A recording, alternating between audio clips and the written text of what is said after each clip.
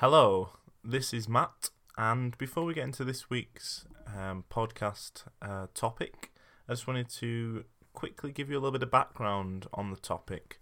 As we were recording this podcast, in classic sitcom fashion, I was getting ready to rush off to the airport, so we only had a limited amount of time, and I sort of rushed through the beginning. And this topic is on the Beat Generation of writers and artists. And Innes had a question for me asking sort of what is the Beat Generation?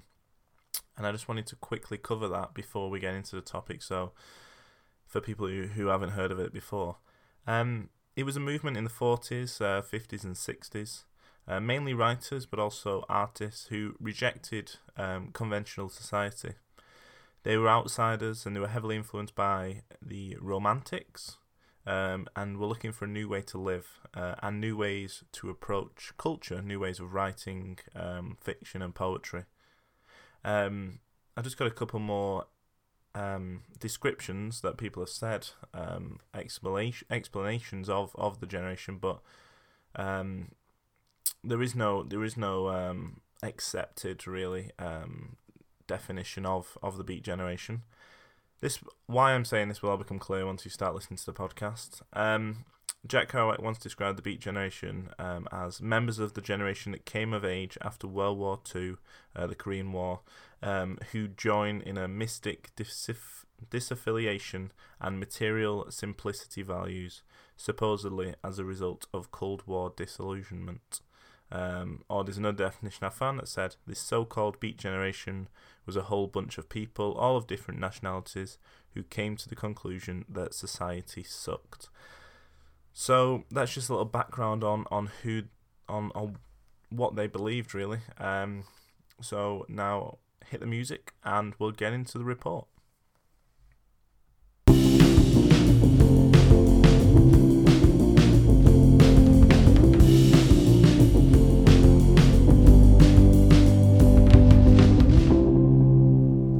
Hello and welcome to Idiots Talk History. I'm your host Matt, and with me, as always, are my co-hosts. First up is Lorna Barry. Hello. And I'll cut you off a bit there. Sorry, as it's going on for so long. And Innes Jackson. I'm doing full names. Hello. Matthew Singleton. Yeah. Oh. Yeah, we're back. I mean business. How is everyone? Good. Great. I'm alright. Yeah. I'm alright, yeah, thanks for asking eventually. Alright. Oh, It's gonna be one of Dramatic them. today, aren't you? It's late, I'm tired. It's one of those days. You had a long week, have you? I had a long week. Yeah. How many days off have you had now? This is my third day, but I'm working from home at the moment. And I've been doing some of this work, so I'm going to get into this report straight away, if that's alright with you. Could I ask you what Ask me it's a on? question. Yes, it is... well, I won't give away the actual title of the report, but it's about Lucien Carr and David Cameron. Cameron? I've just realised I have not looked up how to pronounce his name, Not but it's Cameron. K-A-M-M-E-R-E-R. Cameron. Cameron. Can I see it? Cameron. Camera. Yeah, there's.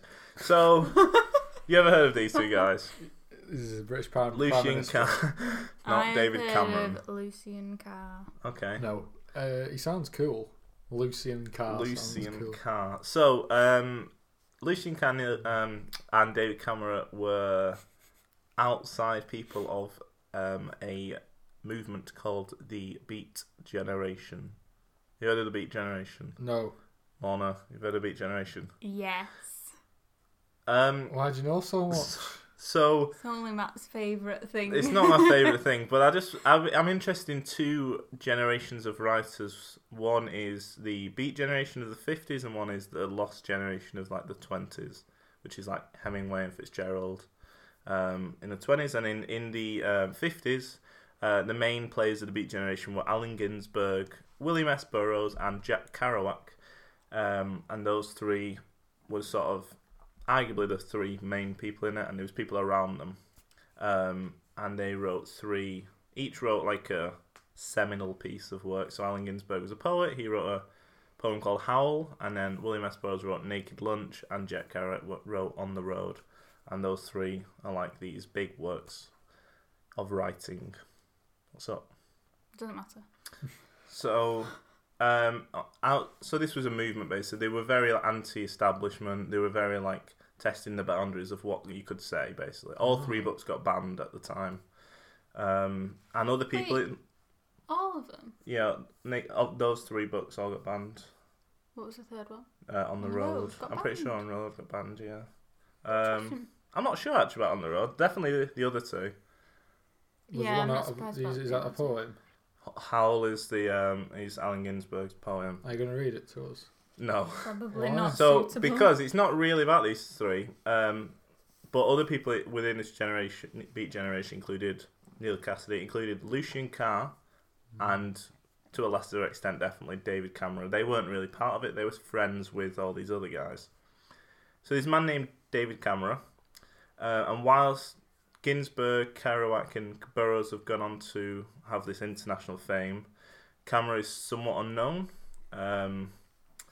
He, though, had a great impact on the Beat generation and what it became, despite never being part of a movement. He didn't write anything important.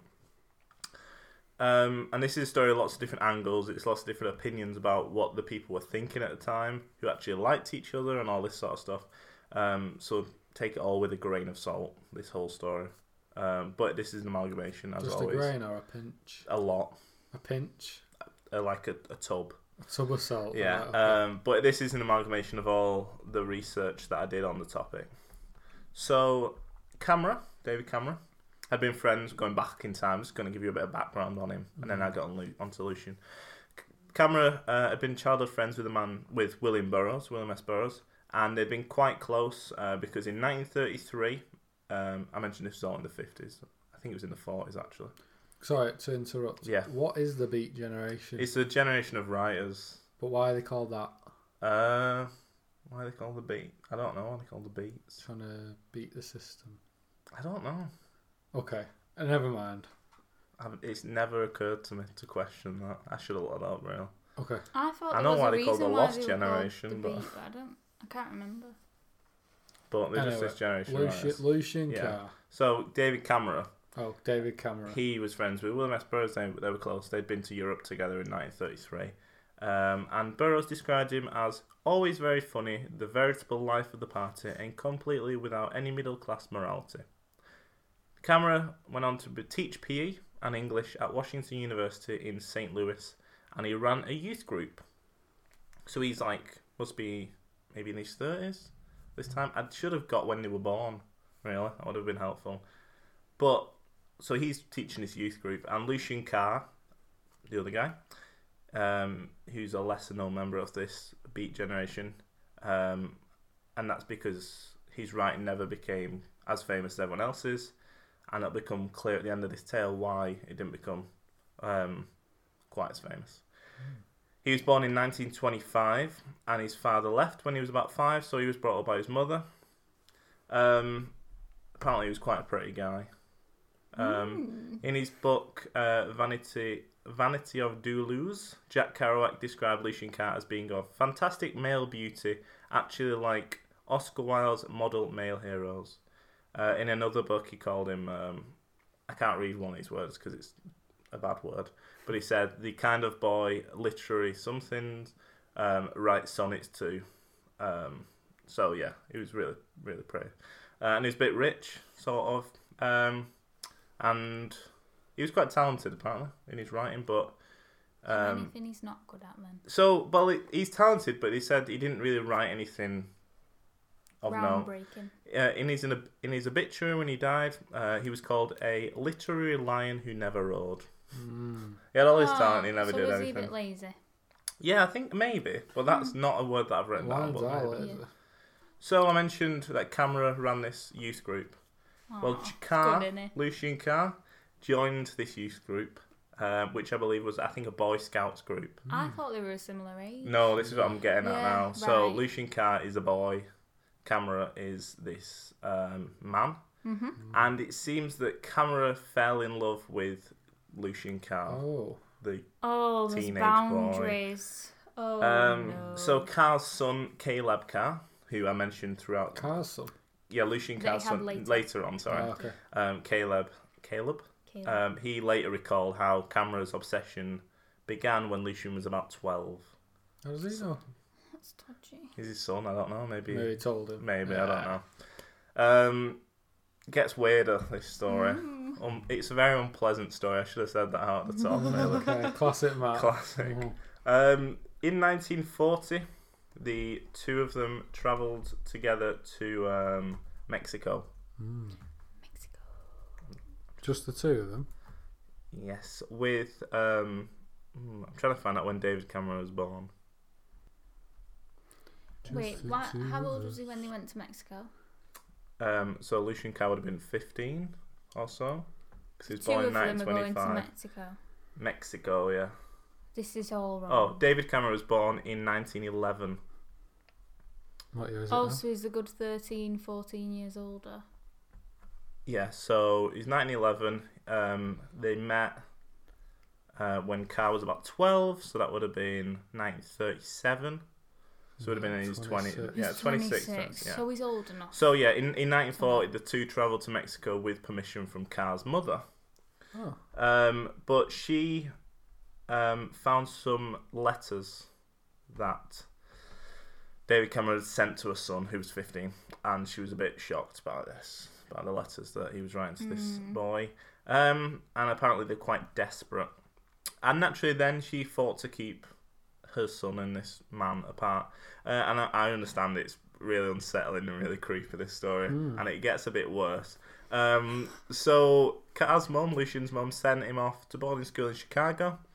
And who turned up? Oh, he didn't follow him. Camera turned up at the school. At each school, in fact, that Carr went to and enrolled at, he was met, not by coincidence, by David. He needed a Like a restraining stalker. order. Like a stalker, yes. So Camera followed him from school to school, from Massachusetts to Maine to Columbia. Finally went to Columbia University.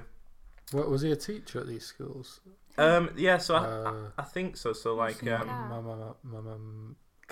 Camera, he taught PE and English. David Cameron. It's not David Cameron. We're not slandering David Cameron.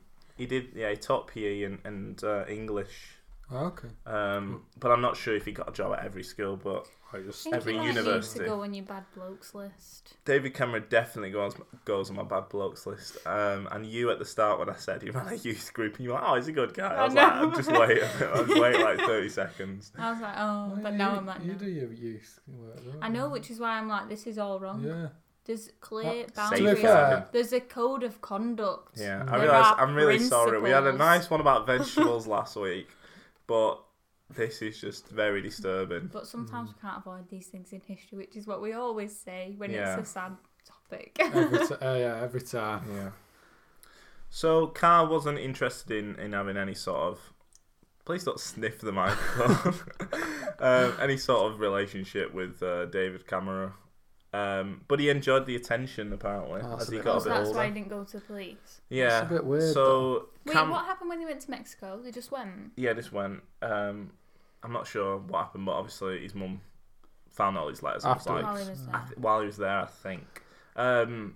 So, but no, like I say, he seemed to enjoy the attention, from what I've heard, apparently. And Camera would ghostwrite Carr's homework for him. That's why he kept him around. Yeah, that's alright. That's a And good it's deal. been said that he accepted this really unsettling, obsessive man in his life because of the disappearance of his father when he was, I think, 5. But that's just some speculation. I don't want to say this is what he was thinking. Psychology. Yeah, I don't want to psychologically analyse him, but... So, Camera and Carr's... I've written relationship, but I've written, is it even a relationship or friendship? It's basically stalking. Was obviously troublesome, and you can imagine it caused a lot of argues and anguish. In 1943, Carr was at Chicago University, and he ended up in a mental institution after an apparent suicide attempt. And the obvious link here is with Camera, who has been who's followed him to Chicago. But that's not been confirmed as the reason or anything, and how long he actually stayed in this institution is unclear. Somewhere between 2 weeks and 6 months. 1943, Carr transferred to Columbia University, as I mentioned, and that's when he met Allen Ginsberg and Jack Kerouac. And this was the early days of the Beat Generation sort of getting together and being mates and going out drinking and doing stuff like that. Taking a lot of experimental drugs. Camera was naturally hot on his heels. And Allen Ginsberg apparently fell madly in love with Carr as well. Seems like everyone was just falling in love with this beautiful, apparently. guy who would have been he would have been 18 at this time.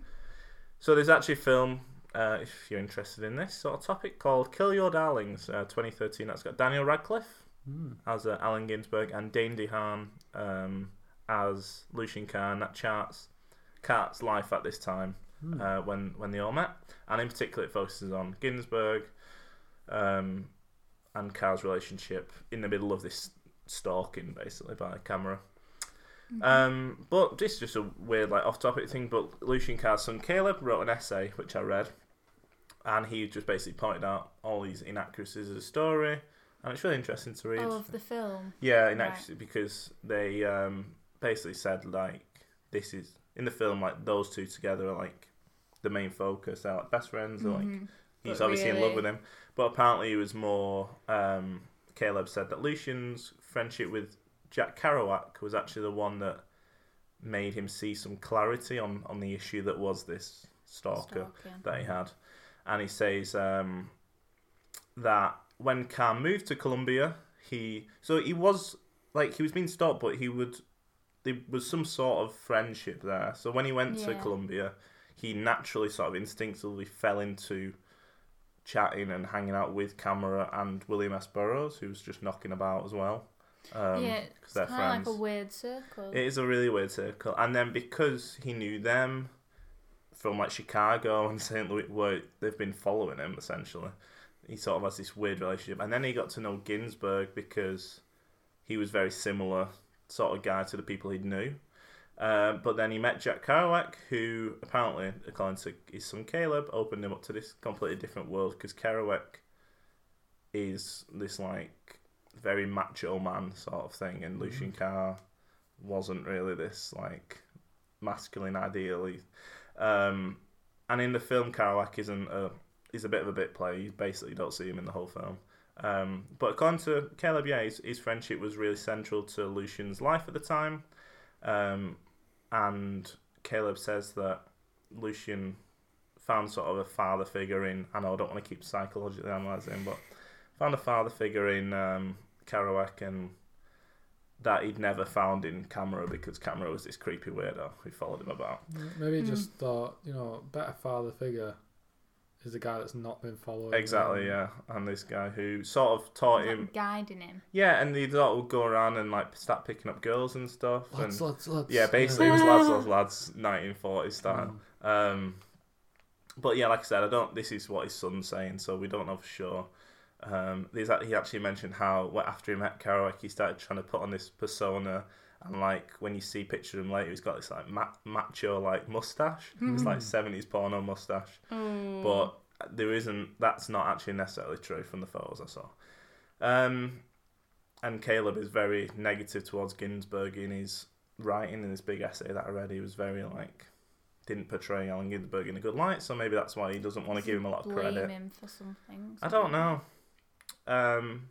He basically portrays Allen Ginsberg as this like really jealous gay man. And he says, Jack Kerouac is this like strong heterosexual male guy, but Jack Kerouac was like having sex with men and women and everyone. Like, he didn't really care about that sort of thing.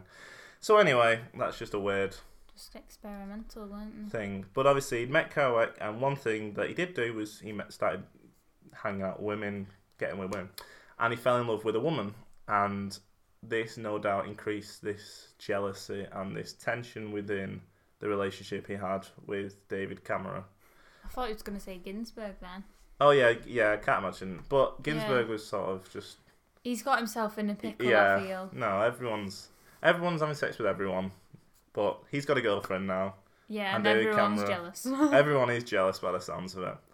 So, allegedly Camera would stalk Carr on some days and then just refuse to see him on others, which insinuates that there was some back and forth between them. And Ginsberg and Carr were living together now in New York, and there's this anecdote, this like legend that Camera would occasionally visit and sneak in through the fire escape to watch Lucian Carr sleep.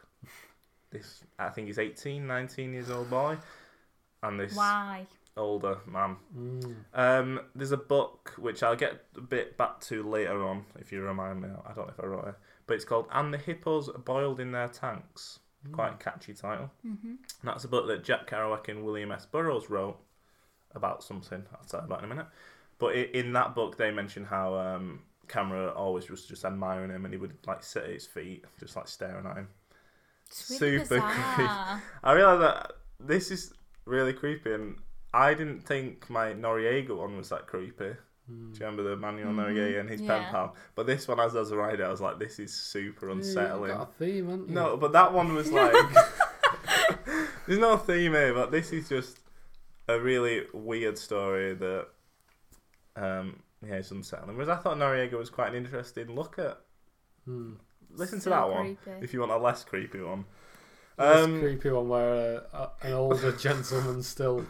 Sending Befriends letters to a 10-year-old. 10-year-old. Yeah. Girl, yeah, it's not. Yeah, when you put it like that, it's not great. So I mentioned they obviously knew Kerouac and people knew that Camera and was stalking him essentially. Mm-hmm. So what did they think of him? What did he think that they think of him? Right. I what reckon did they you don't think of like it? What do Can't Lucian's friends think of this guy, this older guy who's just stalking him?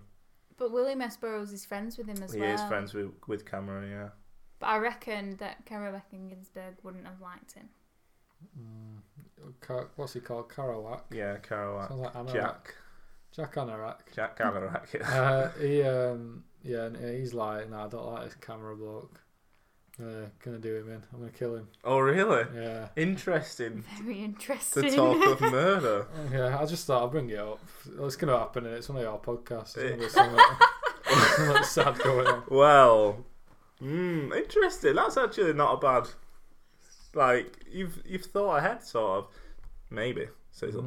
So they actually found his obsession with Lucian Carr a bit annoying, to be honest. Yeah, as you would.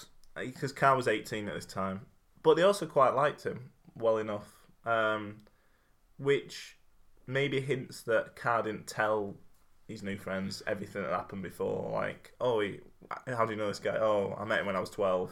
Also, if they're hearing about, like, if William S. Burroughs is saying this is my friend, Yeah, like, yeah, they're not, exactly. Yeah, they're hearing his side as well, rather Yeah. than just seeing him being a creep. Yeah, and Ginsberg was friends with Carr, obviously, apparently loved him, and then he also was friends with Camera as well, so he was quite close with him, or good friends at least. So then we get to what happened, and it starts with a weird scheme, which is I have to bring in, sort of, but it's not related to anything, but then it is. 1944, August. Note that none of these people have gone to war yet. But Jack Kerouac and Lucian Carr a scheme. I assume it's some like drunken, drug-fueled scheme.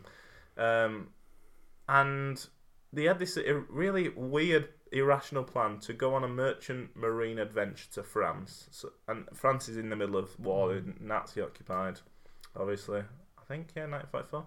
And they wanted to go to Paris and follow in the footsteps of some 19th century poet. They were like, why don't we just get on the boat to go to war-torn France, Silly. obviously. Who's And this? Jack Anorak and Jack Anorak and Lucian Carr. Okay, our yeah. The main protagonist. guy. August 13th, though, this plan fell apart because, as the beats do, they got drunk and were late getting to the ship. Which is just Sums them up. how does that happen? So instead, they went to the West End, which is now called Havana Central at the West End. If you're ever in New York and you want to go and visit,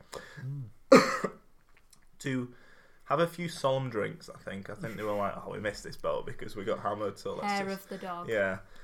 So about midnight, Kerouac left the bar, and basically this is right next to. I saw this big map. It's right near the Columbia University campus. So it's Columbia and everything sort of around there, like the bay. I think there's like a bay of the river, and there's like drinking places. And Kerouac left him, and then I just thought it's weird that maybe why would you just drink on your own though? That's weird. It's a thing that they used to do though, like People Yeah, still people do it. leave him at people. the bar. Yeah, my dad's friends always do it. And some of them will An go to 18-year-old boy, though? Man, yeah, I guess. yeah, but my dad's friends will do it where everyone's in one pub on a Friday night and they'll go to another one and they purposely won't tell the others because they just want to drink by themselves, and then they'll not happen to bump into him and they'll be like, oh, I've just been in the railway by myself. Bizarre. That's a bit weird. Yeah. Yeah, But we've I think- outed you now on our podcast as well. Lorna's dad's friends. I didn't say any names. Barry. Oh, that's your name. My surname. So yeah, he's left him. Kerouac's left him at this bar, and he's wandering wherever on the Columbia University campus near St. Paul's Chapel, and he crosses paths with David Camera. And Camera asked what? Any idea what he asked? Where's Lucian? Yeah, Where is he? he said, "Where's Lucian?" Yeah. And Kerouac told him, which implies that if Kerouac thought that, you know, that anything was going to happen between, like, Yeah, anything so, bad was yeah. going to happen, he wouldn't have sent him if he was thought that, yeah, he wouldn't have pointed him Carr's way. So Camera went to the bar, and him and Carr left the bar at 3 a.m. when it closed, and he wandered to Riverside Park nearby to continue drinking, and apparently for cool air. Apparently it was really hot. 3 in the morning in New York. I've been at In New York. summer? Yeah. Yeah, August. V1.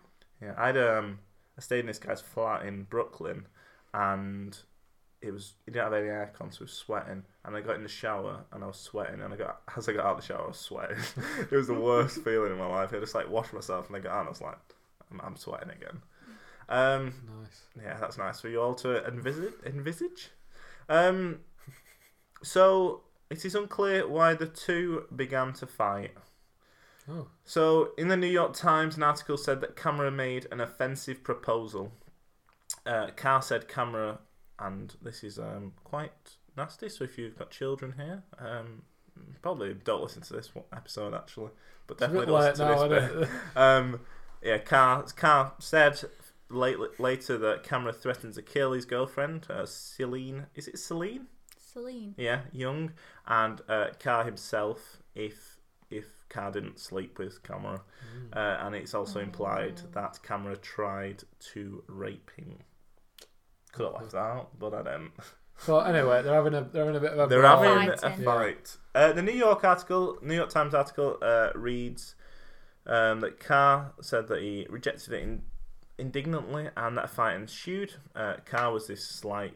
I'm ad-libbing this now. He was really small. He was only 5'9", weighed 140 pounds, and he was no match for this burly former PE teacher. Oh, yeah, I he's bet 6'4", he's not. He's 185 pounds. And in desperation, apparently, Carr pulled out his pocket his Boy Scout knife, which you'll remember he met Camera when he was in the Boy Scouts, and he plunged his knife twice in rapid succession into Camera's chest. Carr stabbed and killed Camera with his Boy Scout knife, and his son Caleb mentioned it in his essay that that was given to him when they first met, and he said that's not something that any psychologist or detective I know would ever dare to call a coincidence. But did he have another weapon? I don't think On so. him, No. so it might be So a yeah, it coincidence. is a coincidence, but it's just a weird bit of life, isn't it? And Yeah, death. also he could have taken a different action rather than stabbing him, potentially. Yeah, but we'll never Yeah, know, yeah. really. Could have stabbed his arm.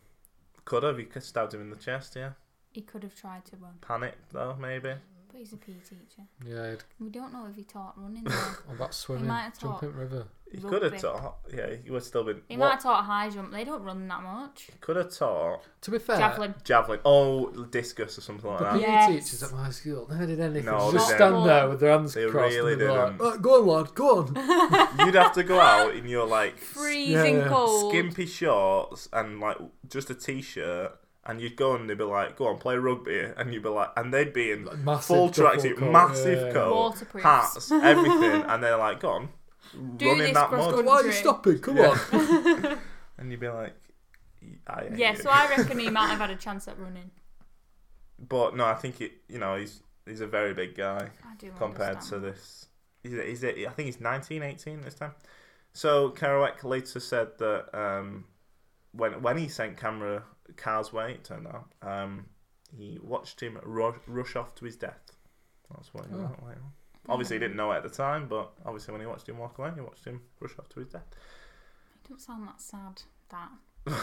I've taken out of Sounds like context. So is Carr getting the blame for this, or is it self-defence? So this is what we're going to get onto. So it's been said that if Carr had gone straight to the police, he would have likely been hailed as a hero against a pervert. Instead, though, Carr rolled the body to the edge of the river.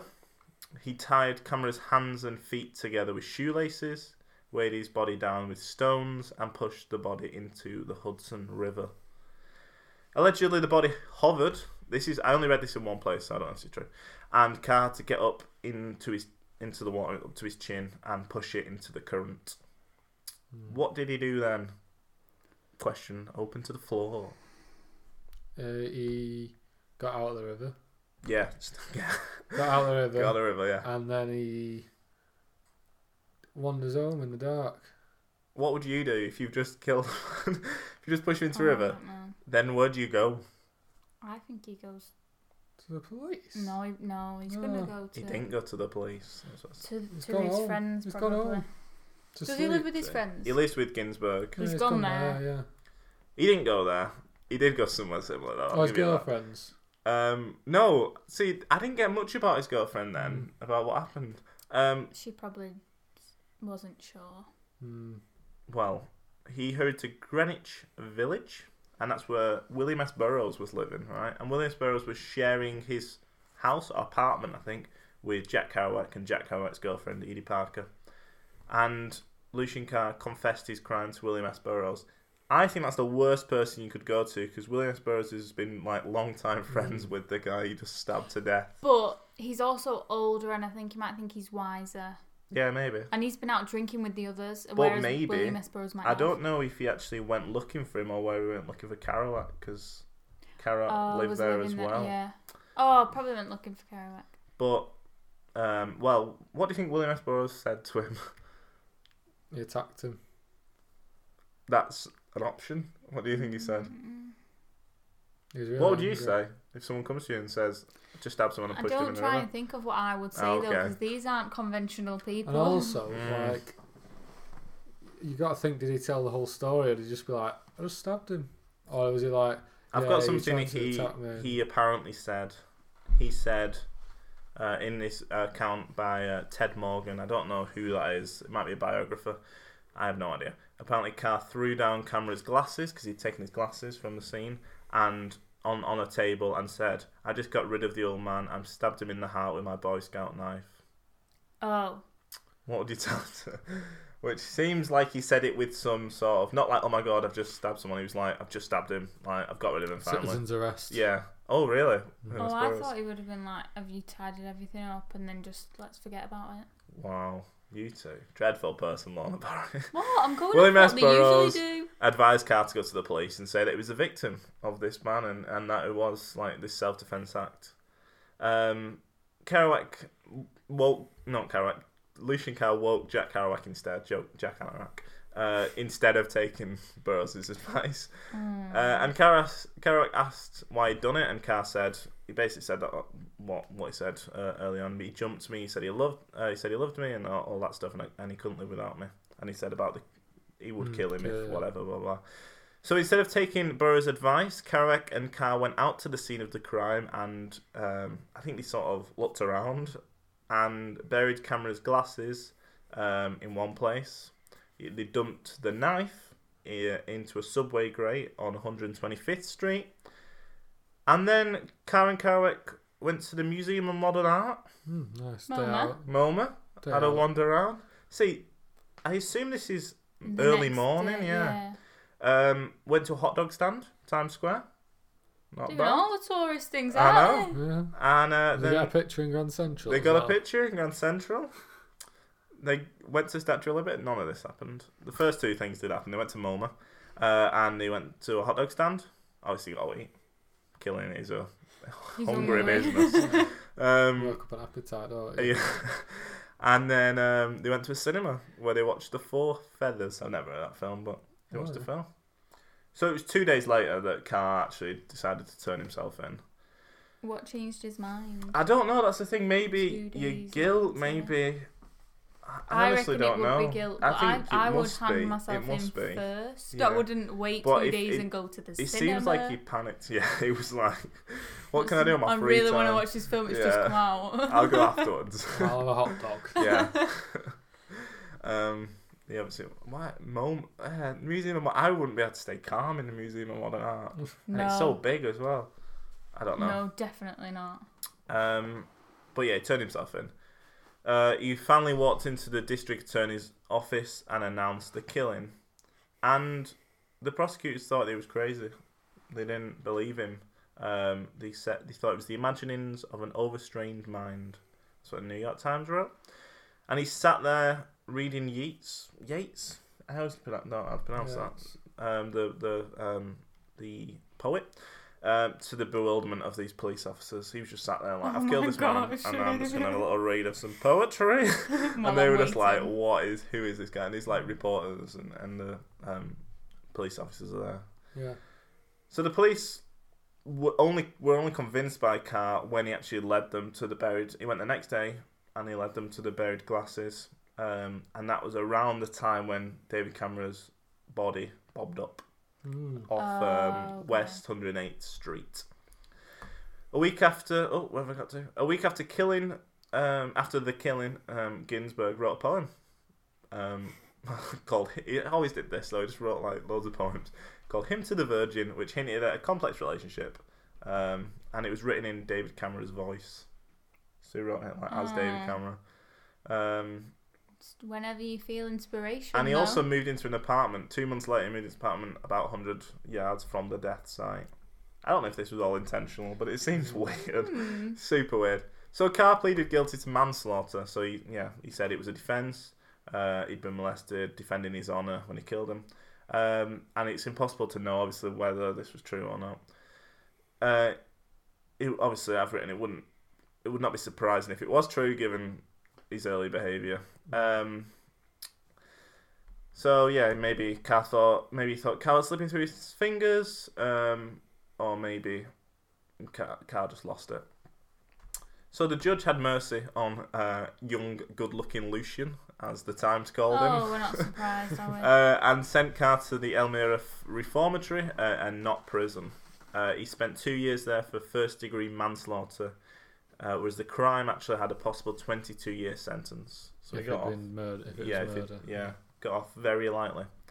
So Jack Kerouac and William S. Burroughs were both confined as accessories. Burroughs was able to post bail immediately, had enough money or knew enough people, but Kerouac's father wouldn't post bail, so he took another route to get out of jail. How do you think he got out of jail? This isn't as adventurous as you might think it is. I don't know. He needs money to post bail. Who's in jail there? Jack Anorak. Why? Accessory to murder. And William S. Burroughs. Because he buried because Lucian Carr came to him and said, "I've murdered someone," and he was like, "I'm not going to go to the police." Okay. Burroughs posted bail. Carrick's still in jail. How did he get out? He briefly married his girlfriend Edie Parker so that her father would bail him out. And I've written, I don't know if she was actually arrested as well. I don't know if she was there. She might have been there. But yeah, And did her father pay it? Yeah. So he's like, "I'll marry you if your dad pays my bail." And she was like, "Okay." What? Bizarre people. I would have said no. I'm glad. It's not a great reason to It's marry not. someone, is it? No, it's not. Ginsberg wasn't hauled into the legal system because I don't think he knew about it. I don't know if he found out about it. No, he didn't go to him. But he was shocked by what happened. Obviously.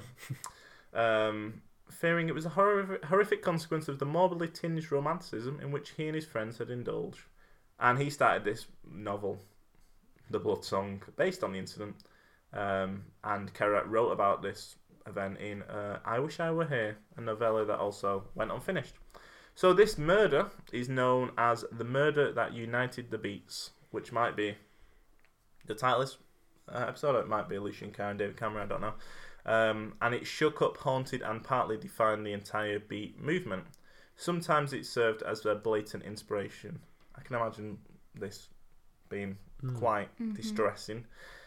Kerouac and William S. Burroughs collaborated on a hard-boiled novel, about the murder called "And the Hippos Were Boiled in Their Tanks," which is what I mentioned earlier. I think they took that title from some old newspaper thing. I don't know. And the book wasn't actually published until 2009, over 60 years after it was written, because nobody would publish it at the time. They didn't give the real names, but they wrote about this and no one would publish it. But it was published in 2009. And he wrote about the murder in his very first published novel, The Town and the City, and in his very last, Vanity of Deleuze as well. That's Jack Kerouac. Yeah, it's Jack Kerouac. So those two wrote a book then. The guys who helped him, well, Burroughs didn't really help him, but that knew about it. They wrote this account of it in a book. Carr returned to New York after 18 months away, so he didn't serve the whole 2 years, and joined United Press, which later became United Press International, and he began a 47-year career then. He had 3 sons with his first wife, Francesca von Hartz, including Caleb Carr, who apparently is a novelist as well. And after Carr served his time, Kerouac wrote his best-known novel On the Road at Carr's apartment, with paper that Carr had stolen from his job at United Press. The legend, this is just random bits now, the legend is that Kerouac wrote the entire novel in one binge, fueled by coffee, speed and marijuana on a scroll, but turns out there was no scroll, it was lots of different pieces of paper taped together. And then he also moved into the apartment briefly to finish the second draft. So Carr, even though he didn't write anything, was still a big part of this movement.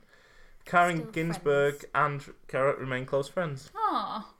But whilst Ginsberg and Kerouac became hard drinkers and harder partiers and obviously poets and authors, Lucian stopped drinking.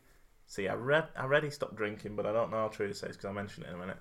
And he got that job at United Press, this big career. Mm-hmm. And he was sobered by his experience and didn't want any part of beat history.